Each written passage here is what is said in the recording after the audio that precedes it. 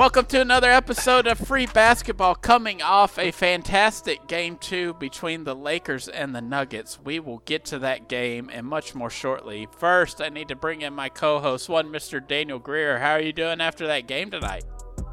I'm good. Cowboys, yes. Amazing. Cowboys are doing great. I would not say all is great in Cowboy land. Yeah. Basketball's all right. I like the football. Well, welcome to the first episode Why of are you Free on this Football. Podcast?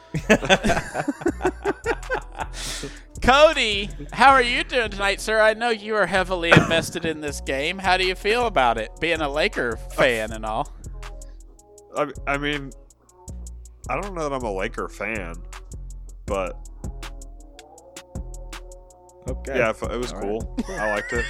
I have predicted that the Lakers were going to win the title, so You're a fan. yeah. I mean, sure.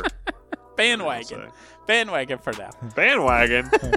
A little true. Bandwagon since the beginning of the year, bro. Bro. A1 since day one. Well, we're going to talk more about this game and that series so far and what to look forward in it for the next couple games, if we'll get a lengthy series or not. We'll also talk about the Boston Celtics and the Miami Heat series, and also some other quick topics to end that I'm going to kind of leave as a surprise for the guys. So get prepared for this one.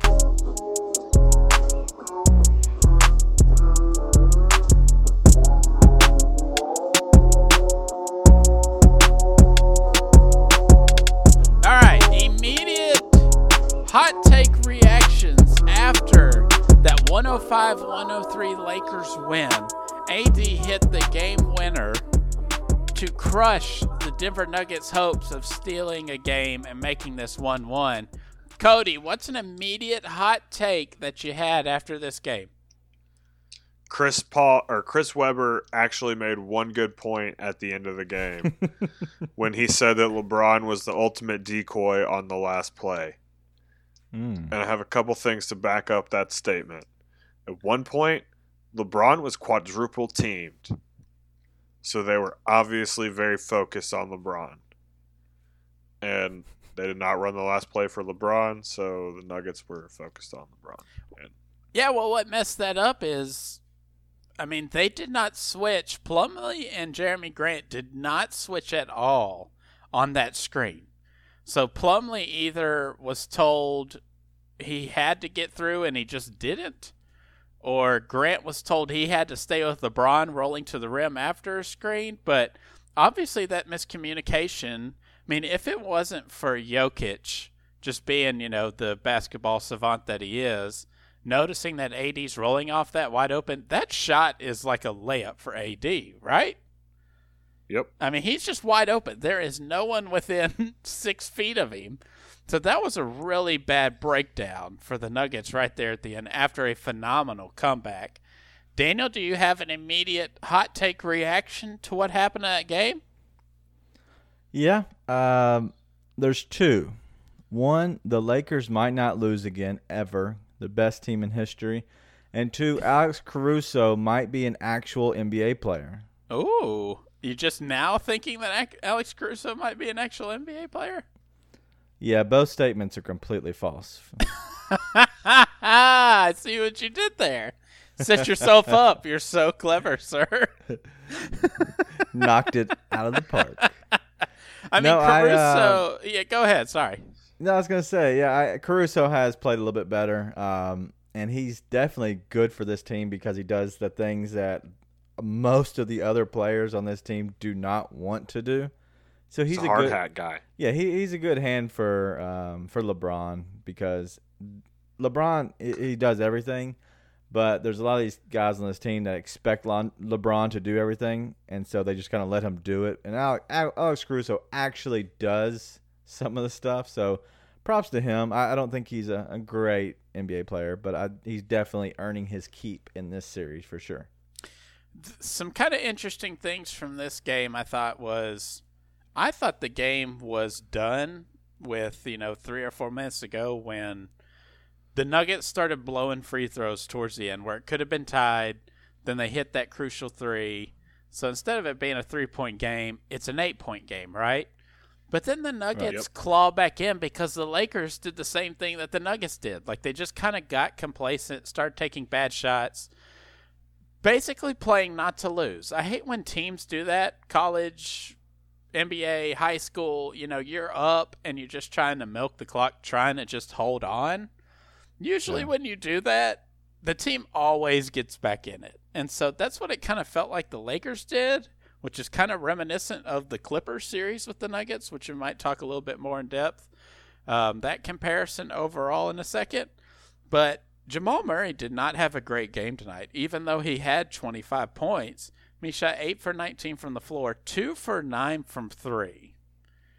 And the saving grace, the Nuggets are still not shooting the 3 ball very well. They're 8 for 24 tonight. They were probably even worse in game 1. But their saving grace tonight is that they're aggressive going to the basket. They shot 14 more free throws than what the Lakers did. The Lakers shot 18 for 19 from free throws, which is insane that they're shooting 95% from the free throw line. But the Nuggets shot 25 for 33, which 75% is a good number for free throw shooting for a team. But in this kind of game, it just gets magnified right there at the end where you're like, I know it's unrealistic to expect a team to make every free throw that they shoot, but in those final few minutes, those 5 missed free throws loom very large in how the rest of this game goes, right? Well, yeah, and 4 of them belong to Chris Webber and Reggie Miller's MVP of the game, PJ Dozier. Yeah. I don't know if they were saying that he was the MVP for the Lakers for missing those 4 free throws, but apparently he was a game changer. He was good on the defensive end, but they kept talking about on the offensive and defensive end. And I got home in the middle of the fourth quarter and turned it on, and I looked up his stats thinking he had 25 points in the third quarter or something, and I looked it up and he had 3 points and 1 assist. Yeah. They were talking about him this guy's got some game. He's their defensive best player. It's what? He got what are you one talking about? He got 1 and 1 and made that free throw, and then didn't make a free throw for the rest of the night. Wow. It was after he got that and 1, they were talking about it. I was like, he's got to have a ton of points. So I looked it up and I was like, oh, he's got 3 points. And then after that, I was like, what are they? This guy must have just come in the game, or he's great or something. And then he just kept missing free throws. I was like, well, he can get to the line, but I don't know that this is what you're looking for. Well, I think the big problem is Gary Harris in the 2 games so far in this series has been awful. He has been virtually non-existent. I think he just posted back-to-back nights of 5 or below points in a game and shooting the ball terribly. Talking about he did about the same as PJ Dozier. About the same, right? That's probably why they went with him down the stretch instead of going back with Gary Harris. But it's about the same production. Overall, in the first 2 games, obviously the Lakers dominated the Nuggets in game 1. To lose by 12 by the Nuggets is actually deceiving for how that game actually went. Most of the game was a 30-point game, right? The Lakers won 126-114, and it never really felt close at all. It felt like a 30-point drubbing. But at the end of the game, it's 12-point game. So after the first 2 games, I don't know if you guys agree with me on this, but the Nuggets look a little bit overmatched. I don't know if that's because the Lakers' 2 stars are just big, imposing players who just dominate and are very disciplined at what they do, but the Nuggets have also had in these first 2 games huge 3-point shooting woes. And if they can't get that together, this is going to be a short series. Even though in this game they should have won and could have stolen it, the threes are still a problem. Imagine what the Nuggets could do if the threes are going in. Because can I ask you a question about this 3-point shooting? Sure. Could it be that the Lakers' length is something that they have not really run across so far in these playoffs, and that is why their 3-point shooting is lower? It probably helps because they're actually closing out on the 3-point shooters, but they're still generally wide open threes, right? In game 1, Jeremy Grant, Gary Harris, and Michael Porter Jr. went 3 for 16 from 3. I mean, I don't know about you, but there's not too many NBA teams who are going to be able to overcome that kind of shooting, even though if you got a player like Jokic or Murray. So it makes sense why they were losing by 30, basically. Now, Game 2, they didn't shoot the ball much better, but we're still in it. I don't know really how to feel about this series after that game from the Nuggets just now we watched tonight. Because I thought it was dead with down 8 with a couple minutes to go, and the Lakers just basically stopped hitting things. It wasn't for Anthony Davis. The Lakers forgot that Anthony Davis was on the team, it seemed like. Like, LeBron just kept trying to do things, and they just kept not working. Well, Daniel, you obviously had something that was pivotal in this game that I think is a good point that we talked about earlier. What was that pivotal thing for you that we just saw in the fourth quarter that really kind of, I mean, I'll talk about it in a second. I want to hear you bring it up. Yeah, so the offensive rebounding from the Lakers' end has been what I've seen and even watched towards the last 10, 12 seconds of the game. If they get that offensive rebound, then the Nuggets win that game. You hit 2 free throws, and you're pretty much up by 3, and you're going to have more than less. They have to make a 3 to tie it up. So even if that did, they go to overtime. But that just shows, just looking at some of the rebounding from the Nuggets is so bad. And I don't know if that's Dwight Howard or if that's AD. But if you look at the plus minus, and I hate coming back to this because I know it's Cody's favorite stat, but Dwight Howard was a plus 10 in this game. And I know, what did he play, 13 minutes? Plus 10? That just means that he's just kind of creating and disrupting, and he only had 2 total rebounds and not even an offensive rebound. But it's just crazy how much that, Davis had 2, LeBron 2, JaVale McGee 3, Danny Green 3. So that just shows that they're being very lazy on the defensive end, the Nuggets are, and allowing those easy, extra possessions. And so I think that's why they're getting beat, is because they're giving the Lakers a little bit more extra possessions. I agree. I thought that was a great point about the offensive rebounds, because that's what I noticed too, is that there's just a handful of possessions sprinkled throughout the fourth where it's just like a back-breaking offensive rebound, right? Even if the Lakers don't hit the shot, which a lot of them I think they just didn't finish, but it's just back-breaking when you see it. And it's in Game 1, rebounding wasn't really a huge issue. And when you look at the numbers for tonight, they were only out-rebounded offensive rebound-wise by, I think, 6, 13-7, which isn't horrendous. I mean, it's not good. But, like you said, you just cannot have those kind of rebounds late in a pivotal playoff game like that, especially when it gets magnified in the final few minutes, right? So the free throws and the rebounding, just very simple things that are crucial to an NBA team, tying a series up or, being down 2-0. Those are the little things that matter. So I'm not sure how we look going forward, but getting kind of back to a little bit of the shooting woes that the Nuggets are having. Daniel, I kind of want to ask you, do you kind of give Jeremy Grant a little bit of a pass in this series on his shooting if he shoots poorly, because he has to specifically guard LeBron when he's in the game, and then when LeBron goes out, he's the guy in AD. So essentially every minute that Jeremy Grant is on the court, defensively he is guarding one of those 2 players. Do you give him a pass for that? Yeah, but he's only putting in 25 minutes. In this game, I don't know what the last game was, but 25 minutes on the floor, and he only had 4 fouls. So yes, I understand that you want to give him a pass on that, but in the same sense, he only had 4 shots. He went 3 for 4, 1 from 1 for a 3-point line. So yes, I know he's probably dog tired, but I think he needs to produce a little bit more Maybe with some open shots, I think that would be the best, or even just being around the rim more. But he is definitely has to be dog tired after guarding 2 of the top 5 players in all the land. So, yeah, props to him. But 25 minutes, I think he needs to be up to 30 if he's going to be good defensively and actually help this team win. Now, Cody, I'm going to flip to you here about a question about Nikola Jokic. Nikola Jokic is not only one of the best passing big men we have in the league, but one of the best passers in the league in general, probably. Yep.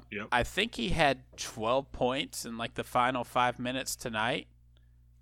So, Cody, let me ask you, it seems like Jokic figures out defenses as the series goes along.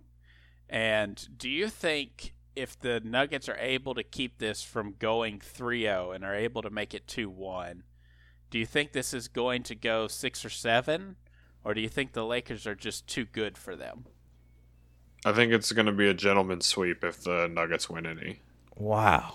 Okay. So even if the Nuggets win Game 3 or Game 4, there's no more magic. Jokic seems to get better. Probably why they've come back in these 3-1 series, right? We've seen it. They start doubling him in the post. The Lakers have started doing that tonight. And he passes and hits the open guy.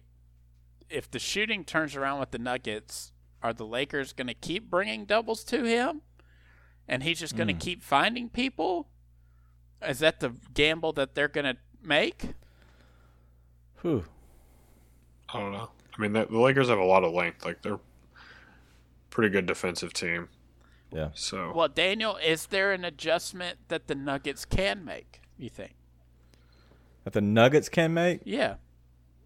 As in, like, them being on offense or them being defense? Just in general, what would you do? What would you do to have, instead of losing tonight on a game winner, maybe they just keep doing what they're doing and they just got a bad luck with AD making a crazy 3. Would you do anything? Any minor tweaks? Yeah, so the only thing I can think of, there's nobody that guards LeBron or AD realistically. The only thing I would suggest is making sure you're running with Jokic and Millsap, which they have been for the most part. But being able to get the offensive rebounds or their defensive rebounds and keeping them off the offensive boards, I think you can do that by pushing out their big guys and making sure AD stays out in the post, even though he loves it out there. But I just think making sure you keep him out there, clogging up the lanes, such as how Milwaukee plays a little bit where they kind of slack off a tiny bit. But there's not much you can do because realistically, if LeBron wants to take over and he wants to get into the lane, he almost just will. And so it's so hard to guard him. So there's not much you can do, honestly. But on the offensive end for Denver, my suggestion was to keep the ball in Jokic's hand more and kind of run the offense through him. And I think you saw that towards the end of the fourth quarter when he was taking over, is the offense was running more through him instead of the whole pick and rolls up top of the key with Jamal Murray and whoever's coming to set the screen. So maybe they run into the post and through Jokic more of the offense and have more, I guess, set shots, set three-pointers. So I don't know. I hate it because there's not much you can do. And so I hate not having a realistic answer besides running your offense through Jokic. Yeah. Because I don't know what you do as a coach. Yeah. I just think they're outmatched. I feel like, Jokic, they said in the game, he hit his first 3 tonight late in like 2 games. And, I feel like there's more they can do with him in the post. Maybe they don't feel like they get a lot of movement out of it. That's why he stays in the high that's post. Probably why. And keeping it spread. But if he's not going to hit shots, then you got to adjust somehow. And I agree with you on you've got to clog the paint on LeBron and AD. I think if you're going to lose this series from the Nuggets, I think I could live with losing to Danny Green, Rajon Rondo hitting threes, Markieff Morris hitting threes. I think I can live that way. I don't think if I lose this series 4-1 or 4-2, like Cody's thinking, and I can say, look, AD and LeBron average 30 and 12 each game. Yeah, they're the best in the world. What can you do? Like, I don't think I can live with that. Like, I would have to be, if I wanted to feel good about losing in this series, it would have to be because Rondo hit 3 threes on me, or Alex Caruso hit a couple threes. Like, Yeah. And Danny Green didn't go 3 for 10 from 3 tonight. Like, he went 6 for 10. Like, I can live with that loss. Yeah. I can't live with an AD or LeBron dominating me. Well, and that's the thing is LeBron's going 3 for 8 on 3-pointers, 2 for 4 from Davis, and they're both getting in the 20s with their shots, and they're shooting almost 50% from the field. And that's what's killing you because, honestly, they're allowing Danny Green. He went 3 for 10 on 3-pointers. Contavious Caldwell-Pope, 3 for 5 on 3-pointers. And then the rest of the team they hit 2 combined. So I don't know what you do with that because, realistically, the rest of the team is not shooting that well. So maybe you clog the paint is the only answer because 10 of 20 for LeBron, that's tough. And he's only shooting 8 3-pointers. Yeah. 23 shots, 11 of 23 for AD, and he went 2 for 4 on 3-pointer. Maybe just push him out and get him maybe find out where he likes is kind of like the middle, right outside the post on the kind of the baseline. That's where he likes to be on his 2-point shot. So maybe get him out of that area and kind of push him up a little bit higher. I don't know. Yeah. But I mean, 10 of AD's points tonight came in the final 5 minutes.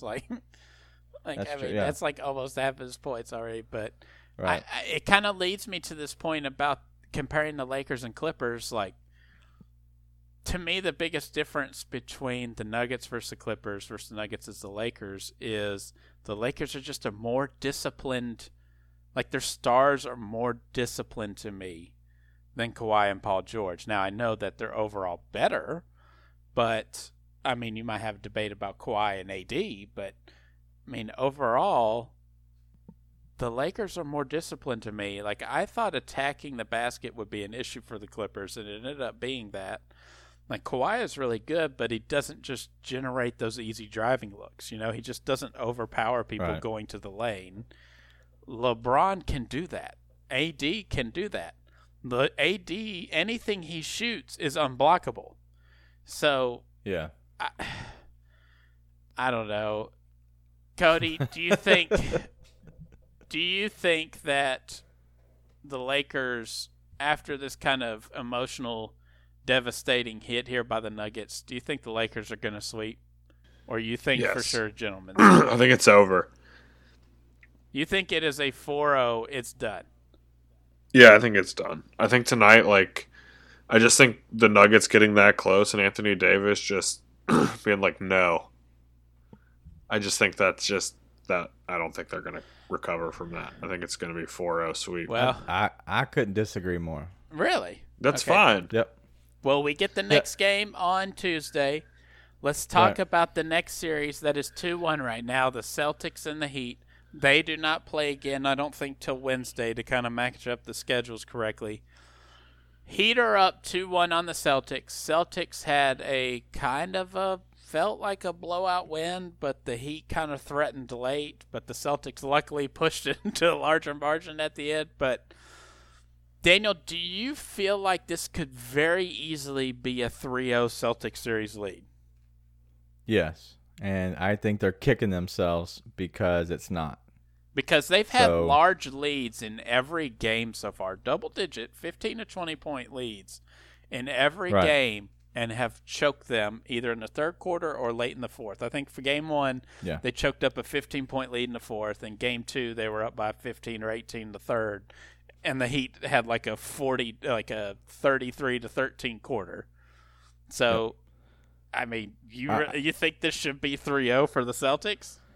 It should be, and I know they're probably hating it, but if you saw, so obviously after Game 2, there was some words said. I think it was Jaylen Brown and Marcus Smart, and I think that's kind of going to be what helps this team. And I know they're both, I guess Marcus Smart's more rough around the edges and kind of speaks his mind, but so does Jaylen Brown. He's very much outspoken, so I think that you saw a different and more aggressive Celtics team in that Game 3 than you had in the other two, because I think they kind of did what Miami wanted them to do. They kind of played how they felt like they should. But in Game 3, they just took over and just said, we're gonna make stuff happen. And I think you saw any balls that were just kind of out there floating around or rebounds that were just kind of bouncing around. I think you saw a Boston player grab that ball. Yeah, they seem to be winning the 50-50 balls. Correct. And that was kind of a swing in the game, at least late when the Heat were making a charge. Now, Cody, the Heat have been using a lot of 2-3 zone in this series, more than I've seen an NBA team do, not only in regular season, but in a playoff, especially the Eastern Conference Finals. Why do you think the zone has been so effective so far for the Heat? Well, the Jim Boeheim 2-3 zone is just a very effective thing, and I think Spoelstra's really just becoming a believer in that. Boeheim probably not sure about the upcoming college basketball season, might have consulted a little bit with the Heat. I don't know. But I think that might be the reason that you're seeing a little bit of this 2-3 zone is there's that Boeheim influence there where people are just, we got to be like Syracuse. It is kind of weird, right, that usually for NBA players. It also takes away the driving stuff that Jaylen Brown and Jason Tatum do really well. And Kemba Walker. Right. So Jaylen Brown actually made it a point to actually drive in Game 3 and not settle for that corner 3 in Games 1 and 2, which I think helped get the Heat back in because the Celtics settled for those open shots. Well, semi-open shots anyways. I thought it was kind of weird that the Heat forced the Celtics to be jump shooters. And usually for NBA teams, as they play a zone, it's just like green light. Oh, thank goodness you're playing zone. Here's my wide open shots. Right. Here's my layups. But it was kind of odd to me to see that the Celtics maybe don't have a lot of good set shooters. A lot. They really like don't. when they're playing against man-to-man, a lot of their action is a lot of moving and not like one-on-one action, It's a lot of moving and cutting, curls, off posts, or, high screen and back rolls and back screens and all that kind of stuff. So it really turned the Celtics into a one-on-one basketball team. Was an MVP candidate. It turned the Celtics into a one-on-one basketball team. Like, it was too much iso ball for me from Kemba and Tatum when the lead was slipping in Games 1 and 2, and it still happened in Game 3. Now, Daniel, I know Tatum has been putting up stats, but can you kind of put some of these letdowns that they have on him? Or do you think it's just an anomaly because they're just a young team, Eastern Conference Finals, kind of learning as you go? I wouldn't put it all on Tatum. I think he's definitely stepped up and kind of shown out, I guess, big time this season. And he's kind of taken the next step. So I don't because I think they're all young and they're all still learning. And even Kemba Walker's never been here, and he's a vet. So I think they're all kind of learning, and I think they're seeing that if they don't play their best, and young guys, this happens to a lot. If you don't play your best, you're not going to beat these elite teams or really good teams this far as in the Eastern Conference Finals. So I think that kind of was a slap in the face these first couple of games. So I don't think it's necessarily on Tatum as much because he's still putting up 20-plus a game as well as everybody else. This team is so deep. Last game, Tatum 25, Walker 21, Smart 20, Brown 26. You have Hayward come back, played 31 minutes. He's not going to go back and watch when his kid is born. He's not going to go back. I saw that. That is huge for the Celtics, yeah. That's huge for the Celtics, and you know what? Kudos to his wife. If she's going to let that happen, then what a gracious woman. Yeah, she's very nice because mine would definitely not do that. Yeah, so no, she deserves a girl's vacation trip on Hayward's dime while he watches the kids. She deserves a championship ring if they win anything. Well, I think this is her own ring. Is very important. Yeah, and the baby too. Yeah, show me the baby. No, you make it. Yeah, I'm sorry. Go ahead, finish that. No, I was gonna say that's just very important for. Obviously, after being hurt, I think the importance of this series is kind of growing, and I think he sees that he really needs to kind of step up for them. If not, they might be bounced and he'll be home no matter what, spending a lot of time with his kiddos. I that's why I wanted to ask, because Tatum did in Game 3 put up a 25 and 14 with 8 assists, right? Like statistically looks great. But when it gets kind of tight and the Celtics have really nothing to turn to, Tatum is starting to get like, okay, it's on me. I got to do this. Right. I got to bail us out. And I just don't think that's going to win in this series, and I don't like it when he does it. So I'm kind of fearful, even though he has, quote-unquote, the highest plus-minus in Game 3. To me, Game 3 was all about Jaylen Brown. Why do you guys talk about plus-minus so much? Because it's your baby. Stat, we know man. you love it. Stop it. Jaylen Brown was awesome in Game 3. 26 points, 7 rebounds, 5 assists. Not as gaudy as Jason Tatum's numbers, but his effort on defense, he shut Duncan Robinson down until Robinson started to get loose a little bit at the end. But he shut him down, played great team defense, brought the energy that was needed. And to me, Game 3 is the Jaylen Brown game for me. Like, he's the guy in that game.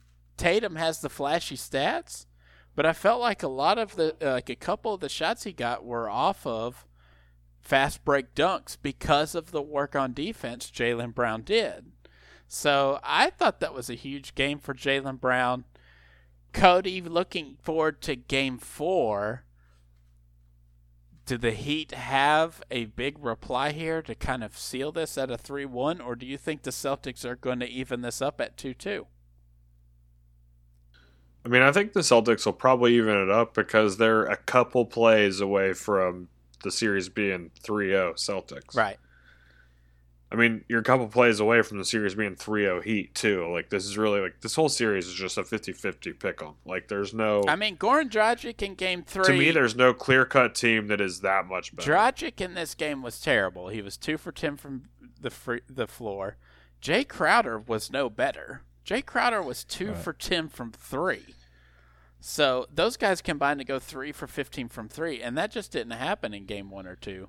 So if they kept... Now, of course, they got a little bit of Tyler Hero action where they thought he was good, but I felt like towards the end, Spoelstra went with him too long, and he ended up going 4 for 12 from 3. Like, he had some cool, fun, like, shooting off a fast break moment, and, was like an interesting guy driving to the rim, but... When that game started to get a little tight, when it was like 5 to 7 points, I thought that was the right time. I think it was like with 4 minutes left or something like that. That was the right time to me to bring back Dragic, and he just didn't. And So what do you think the reason that Dragic was so bad? Like, and I know this, I hate to keep doing this, but I swear to God, minus 29. How is that possible? Well, there was an adjustment, right, in defensive assignments. Marcus Smart started on Dragic instead of Kemba, and Kemba guarded Jay Crowder. Gotcha, okay. But I didn't know that. I was just like, I'll just look over here at him, and I saw Boston's pretty much all their starters are plus whatever, which is, cool, and then there's negative pretty much all of the Heat starters for the most part. Right. But negative 29 on 28 minutes is just mind-blowing that he was that bad. And it's only 5 turnovers, but, yeah, there's no way that he was he was any good this game. He was bad. But I still go with him late. That's the thing. Like, I go with my veteran late instead of a rookie who thinks he's hot, which he wasn't. Yeah. But he also came through in, like, the game before and the game before that with big shots. Right. But it was just like he was in moments, not for whole stretches. So he's there for like a, kind of a wild card moment. But for Hero to play the final 8 minutes of that quarter when, they're trying to fight to get back in this, I was kind of shocked by that. I really was. I thought that was kind of the mistake. Now, like we said, they weren't playing well overall. I mean, besides Hero, who has 22 points but really does not have a great game, let's be honest. Yeah. Bam Adebayo, on the opposite, had a phenomenal game, and it will just kind of be lost. He only had 5 more points than Tyler Hero. How did Tyler Hero have a bad game? He shot 4 and for Bam had a 12 good from game? 3. Like, come on. Like, 8 for 18, 4 for 12. Like, cool. Like, those are empty stats. Like, they just are. Bam Adebayo had 27 points and 16 rebounds.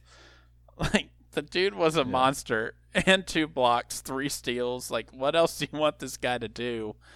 I kind of thought maybe the strategy, I'm going to ask your opinions on this.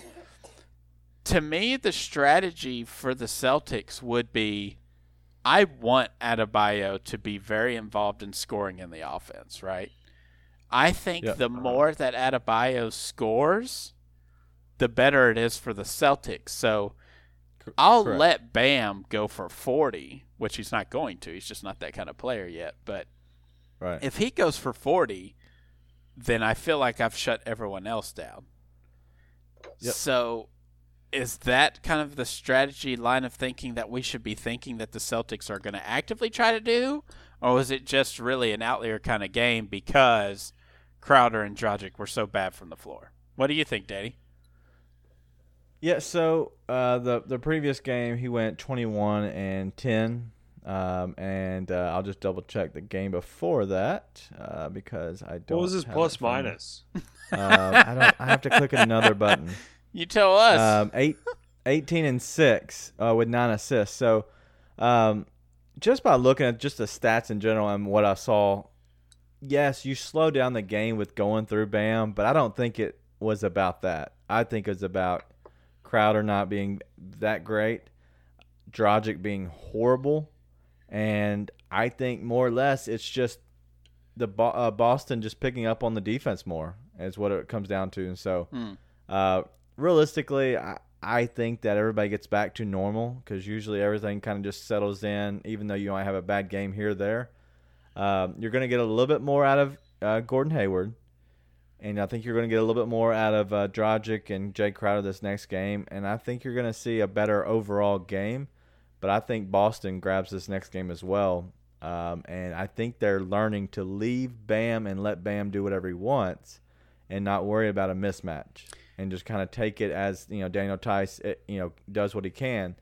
And I don't know why they're playing Grant Williams. Are they playing Grant Williams more than they're playing they're not even playing Robert Williams anymore, which doesn't make sense to me. I think Time Lord played. Fell out in about 27 seconds. I think Time Lord played in game 1, and then game 2 they switched to Cantor, and it was Cantor. Time Williams. Lord is Grant Williams. No, Time Lord is Robert Williams. Grant Williams is the oddly shaped 6'6" forward. Right.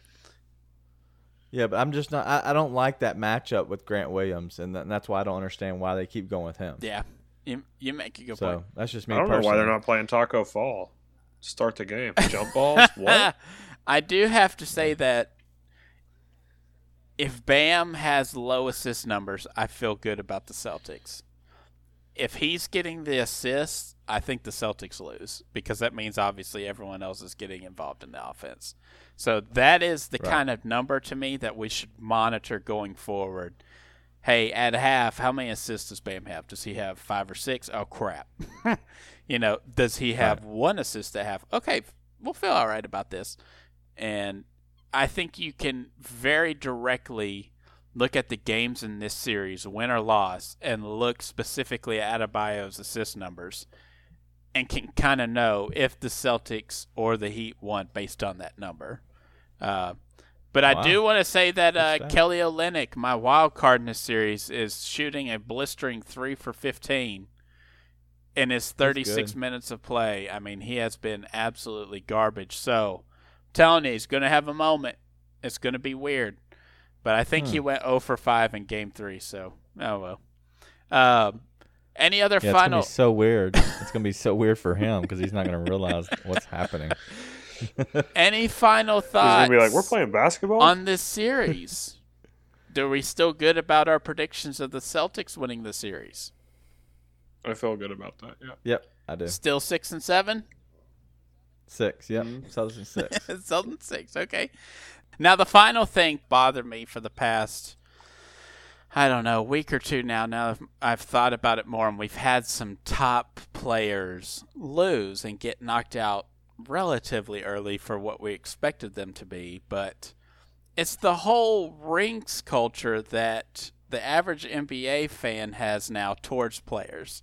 Like basically, if you're not winning a ring or if you lose early in the playoffs, you're just hot garbage now. We've seen it to Giannis.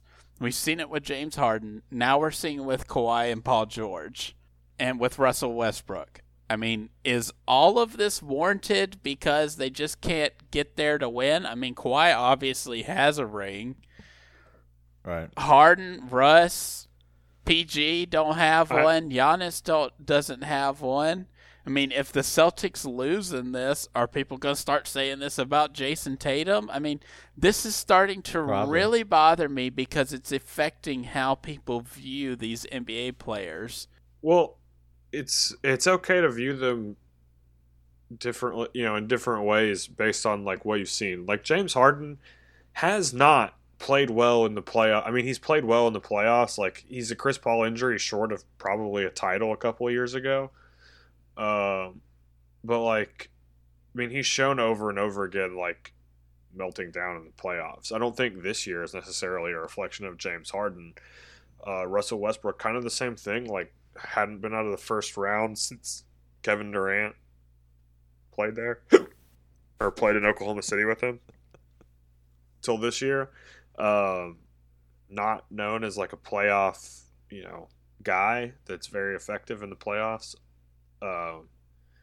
Paul George, kind of the same thing. Like he's had some playoff success, but never really anything. Like Kawhi Leonard, I don't think am going to pass any judgment on Kawhi Leonard for losing to the Nuggets because he was the Finals MVP a year ago and like has been pretty good and was easily the best player on the Clippers. So I don't know. I kind of give him a pass for that. He's got to like have like a really like meltdown game or something like that before I feel that way about him. But I don't know. I think that that some of those guys deserve that for just like if you like Giannis, I think, injuries and stuff like is really what happened to him. Like they lost a couple games to the Heat, then he got injured. Same thing just happened to the Celtics, but the Celtics won game 3, kind of like what the Bucks did, but then Giannis was hurt. So it didn't play the rest of the series. So he's give a pass to guys that have won championships, but don't give a pass to guys who haven't won, right? Is that what we do now? I mean, kind of, but I'm not giving a pass to Kawhi because he won a championship. I'm giving it to him because I watched those games and he was clearly the best player on the team. There was just not anyone else that was capable of or interested in helping him a lot of the time. Do you think, Danny, that it's fair to start viewing these players from this lens? I mean, it's fair a little bit, right? Like, if just, like, we have 8 years of Harden to say that, look, maybe this style doesn't work. But is it fair to view that kind of player as he can never get it done, especially when his career's not even over and he's in the middle of his prime? Yeah, so I think it's unfair overall. If you had to just kind of paint a broad brush, I think overall it's a bad take. If you're looking at it one by one, James Harden, I think you look at the style of play. I don't think you look at the player in general as much, but you look at his style of play doesn't play well in the playoffs.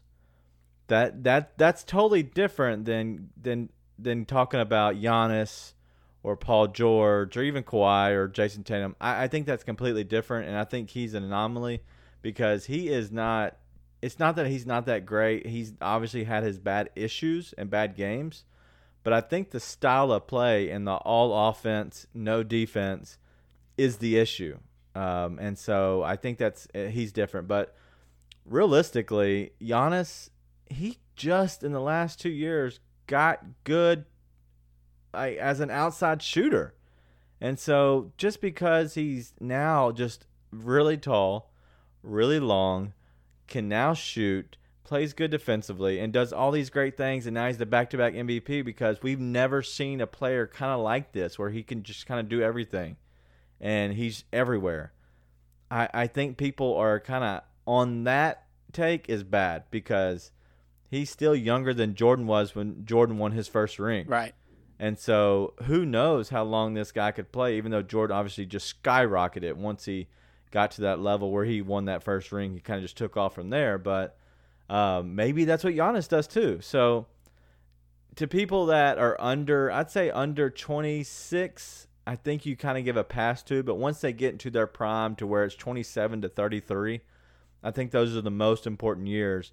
And at that point, if they haven't figured it out, then I think it could be sometimes fair if they're always coming up short and not playing good games. But if they're playing good games and coming up short, then you have to look and see who's the other team that they're playing against. And if it's a LeBron team, dude's one of the best players ever. So I don't know. It's a hard take, and I think it is garbage that people do judge only on championships now because, as Chuck said, he never won a championship, and he's damn good. Right. Yeah, and to me, it's an unfixable problem that the NBA has, right? Because you want fan involvement. And if fan involvement is going to just be bashing players over and over, and media members are the biggest culprit of this, Kevin Durant left the Thunder for the Warriors because of media pressure, right? Now, he can claim that it was because he just wanted to play better basketball. He wanted a different style. He wanted a more pure thing. He went to the Warriors because he wanted to win a ring. So he could get media and regular people. I mean, the dude had burner accounts just to talk trash to him without them knowing it was him. He still has them. He doesn't even hide them anymore, but he said that the other day. This is the problem the NBA have, right? Because to me, it's in the NBA's best interest for Giannis to stay in Milwaukee and build it there for that market. Instead of the pressure from the outside from us fans and media, he has to worry about his legacy being, did he have a ring or not? Maybe he joins the Warriors in some sort of trade that they do to try to chase that ring. Yeah. I mean, Chris Paul is in the twilight of his career. He had an incredible season. He's got to be thinking, I have to go to a team that's really good, that has champions aspiration, because that's how people are going to remember me. Like, That's what LeBron did. I mean, KD did it. I mean, are those players are those players just smart enough because they did that hopping? Or is the NBA better? Is the NBA better when a homegrown star, quote unquote, stays there and tries to build it from the bottom up? I don't know if it's any better. I don't know if it's different. Yeah, I don't know that's better. Yeah, because I mean it's more fun because you feel like you root for a collection of players instead of just rooting for laundry. If you have a team, like now in the NBA, you really just vote for the jersey. You really just root for the jersey. But otherwise, you're a fan of players and you just follow them to whatever team they go to. Right. That's what I'm saying. But like if you with can the get Clippers, both together. How are you a diehard Clippers fan for the next 2 years? Like, okay, I'm going to be a Clippers fan for 2 years, and then I know they're probably going to leave if they don't win. They probably leave if they do win. But that's the other thing. Like, what is the fun in rooting for that team? But you're not. You're just rooting for players. Like, that's the difference in fans now. Like, when we were growing up, like our parents and like, I mean, we're even like this to some degree. Like our parents like had teams that like they just rooted for that team. That was their team. The players were on it, and they root for them.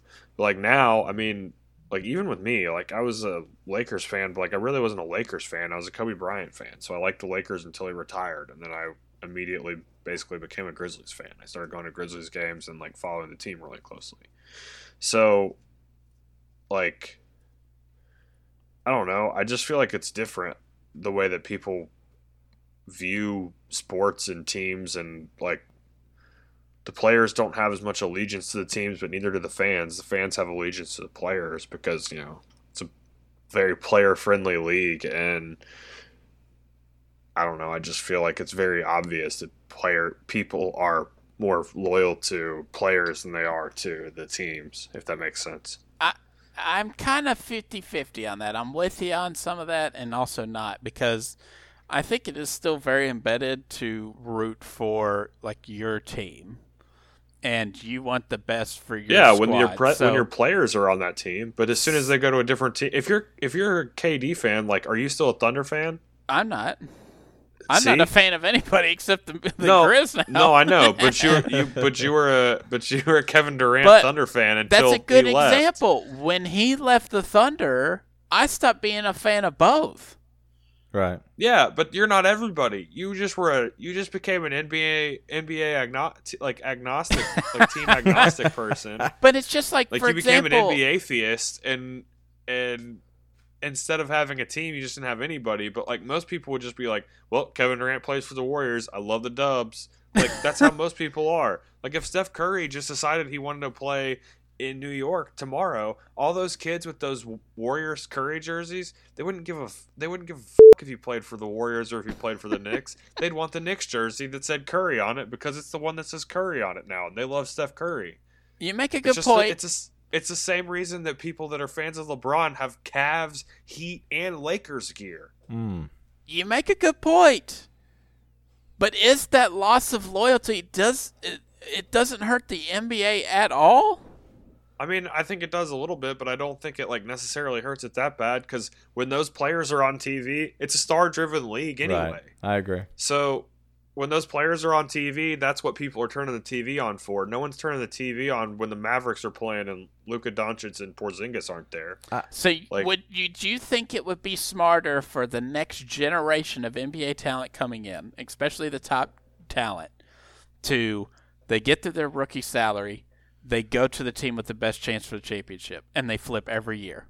Just 1-year deals for their whole entire 12-year career. I don't think whatever. that would be No, better, why would but that like, make sense? but to my point, Well, like, I'm just saying, like, if it doesn't matter anyone what will team turn they on a play Lakers for, game, and all but it's anyone- about is championship rings, wouldn't That's that be not true. smarter for their legacy? I'm No, but asking. Also think about this though. Like it's like to the point I'm making. Like anyone will turn on a Rockets Lakers game or like the Celtics and the Heat. There's like players that people recognize on those teams.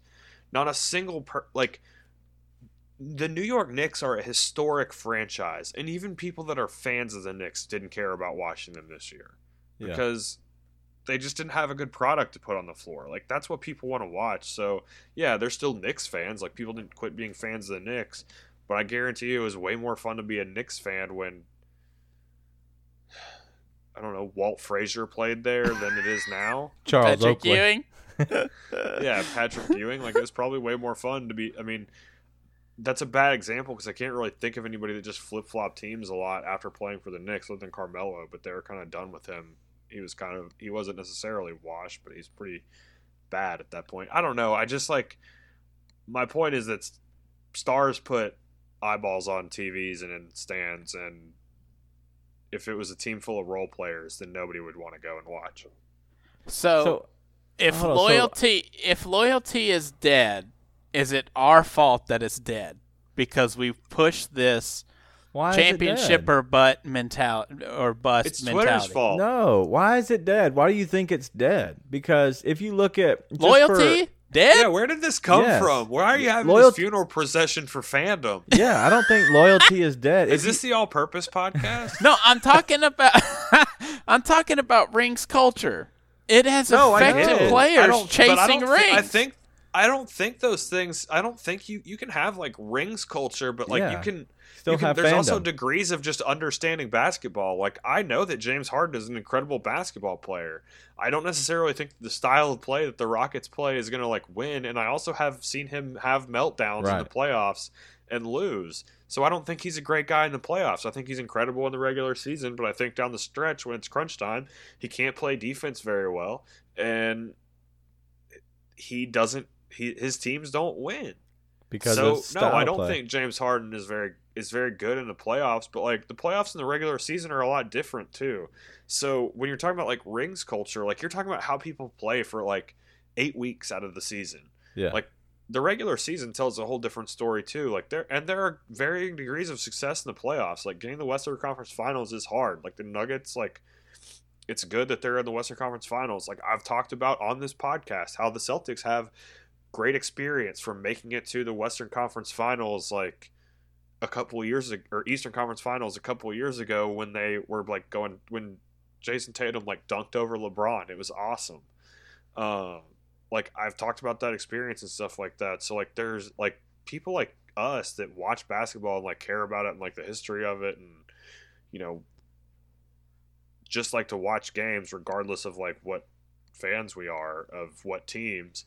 Like I feel like there's a degree of like casual fans that think about rings and stuff like that, and then there's like people that are actual fans of basketball. I think actual fans of basketball understand the difference in the delineation. But if you're talking about Skip Bayless and Stephen A. Smith, then like they have to say stuff like that to get people to pay attention to them because it shapes measured the basketball legacy of these analysis players. doesn't jump off the screen at 10 a.m. But it does shape the legacy of these players. No, okay. So I think you're combining two different things into one because if you look in just for Memphis example, there's a lot of people that are devout Memphis Grizzly fans through and through, no matter who plays on this team. And we are even fans of people that leave this team. So if you, for example, Conley and Gasol, whatever. I know we're different here in Memphis. If you can look at those other teams as well. And a lot of those small market teams love their team. A lot of people love their certain players and will follow them, such as Kobe Bryant, no matter where he went. If he'd have been a Knick, Warrior, if he'd have been a Heat, I'd have been first in line for that orange and blue jersey. Just like people were big KD or LeBron, wherever he went, they're going to be big fans of that. The only people that are getting ring shamed are maybe top 20 players in the NBA because there's nobody else that really are held up to those standards because it would be impossible to hold up that many people to a standard because there's only one team that wins a championship a year, and most of the time it has LeBron James on it. So there's no way you can do that. It either has Steph Curry, LeBron, KD on one of those teams. Yeah. It's ridiculous. There's only disagree. A few guys that get the opportunity. Yeah, so and I agree with you too on like just all that stuff. Just the fact that like not everyone is held to that standard. Like nobody's talking about De'Aaron Fox can't get it done or Jimmy Butler, even him. Yeah. Nobody's saying like, you know who really lets his team down in the playoffs is PJ Tucker. Yeah. He never gets it done in the playoffs. That PJ Tucker. He guards Anthony Davis and he just couldn't stop him. I can't believe PJ Tucker let the Rockets down like that. Nobody ever says that. You will never hear Stephen A. Smith or Skip Bayless talk about that because it's not fun. Right. Because it's not true. And you know but what? if you can say, well, James Harden didn't do everything he could have last night while you're looking at a stat line of 38, 9, and 9. Like, and you can still say that about him because he's the best player on the team, and that's like part of what comes with getting the big bucks and being the max guy. Like it kind of lays at your feet. Yep. So if you were a star player in the NBA, would you receiving this kind of hate about not being able to do? Would you take it as a compliment? Because what you're saying is you're one of the top players. Because you're eligible for like $250 million contracts. Like, I would be okay with it. And that means you've gotten that far to make yourself relevant enough to be able to put yourself in position to win a championship. So it's on a contract for $250 million with a B. That one's got a B on it. So Chris Paul is making his money and is not going to care what people think about him after he retires. I think he'll care what people think about him. If he does not win a ring. I think he'll care what people think about him, but that's what you sign up for when you like. Charles Barkley doesn't have a ring, and people think about Charles Barkley that way. Like greatest players without a ring, like Chris Paul, go on that list. He's also on TV.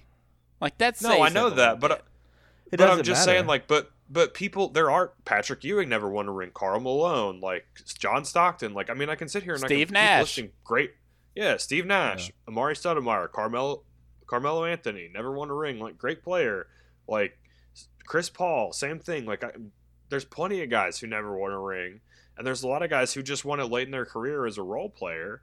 So I mean, like, and that's not the same as winning the ring and when you're the man. No, it's not. It's not. But that's what I'm saying. Like, Jason Kidd never won a championship with the Nets. Yeah. Like, I don't know. It's just so screw you, Ryan. I'm not saying screw you. I'm just saying like I think you can go like extreme either way on that. Like rings culture is bad, but like also like if you're getting talked about as a person who like this person can't be the best guy on a team, like if they're saying that about you, someone thought enough of you to give you the contract and pay you like a person who is that guy on a team, because someone's saying that you can't be that guy because you were expected to be. So for me, I think that's a good thing. It's a compliment to how good you are as a player, because that means that people who get paid a lot of money to think for NBA teams and hire people, sign players and stuff like that, thought, hey, this guy might get it done for us. So when you see that kind of stuff being said, as actual, probably more than just basketball fans like we are, it just kind of rolls off, doesn't bother you at I don't pay all. any attention to it. Doesn't annoy you at all. No. Doesn't bother you at all. No. I think it's annoying. I'm not going to let Stephen A. Smith and Skip Bayless rent space in my mind. Yeah. Well, the thing is, there's only so many people that are saying that about, and I think 2 of them are Harden and Giannis, and that's it. That's it. Skip Bayless has an axe to grind with LeBron. Yeah, I don't think there's anybody else. I don't understand that. I don't think there's anybody else that they actually talk about like that about the ring stuff. So I disagree that it's even out there. Each team fan bases have those kind of things, right? The Grizzlies did it with Dylan. I mean, the Toronto Raptors, Toronto, like, they just killed the player. Like, he's trash, blah, blah, blah. I mean, the Toronto Raptors had, like, a GoFundMe to send Siakam back. Like, the most terrible thing I've ever seen in my life. Yeah. Like, why would he stay there? He just delivered them a championship. I don't think that's ring shaming. I think that's just frustration from fans. That's just like, hey, we lost. This sucks. Like, be better. Like, you get booed. If you suck, you get booed. Like, that's part of playing sports. Like, yeah. Do you want to have? Okay, cool. We'll just go. Yeah, no, the Siakam thing is shitty, but like, that does suck. But like saying that, like, you suck when you suck is not that bad. Like, I mean, don't play a public. Play games at your local LA Fitness and just get made fun of by 6 people. Don't play them on national TV. Yeah. Like, that's kind of, you sign up, you get paid. Like, that's, you put yourself out in the public like that. Like, you kind of know what you're getting. Like, I don't think people should be, like, terrible and, like, hateful to players. But, like, if you're just commenting on how someone plays and you say, yeah, Jason Tatum kind of played a bad game tonight. He sucked. He sucked tonight. He was terrible.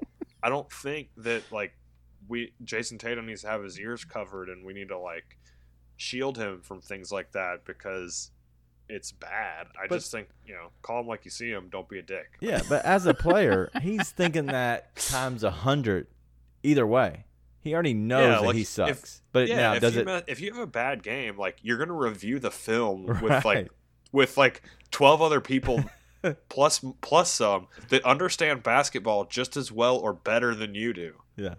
And you're one of the top, like, 400 probably 400 basketball minds that's bodies can keep up with what their mind thinks to do on the court. Yeah. So screw you, Ryan. Yeah. I thought it was a good conversation. You're welcome. I thought it was a good conversation. Rings culture is definitely garbage. Rings culture is definitely a thing, and it is a problem, even if you don't believe it. Well, most common fans, it's an issue. Your garbage take brought us together. You're welcome. That's why we are here to explain to the people. So you're welcome, basketball community.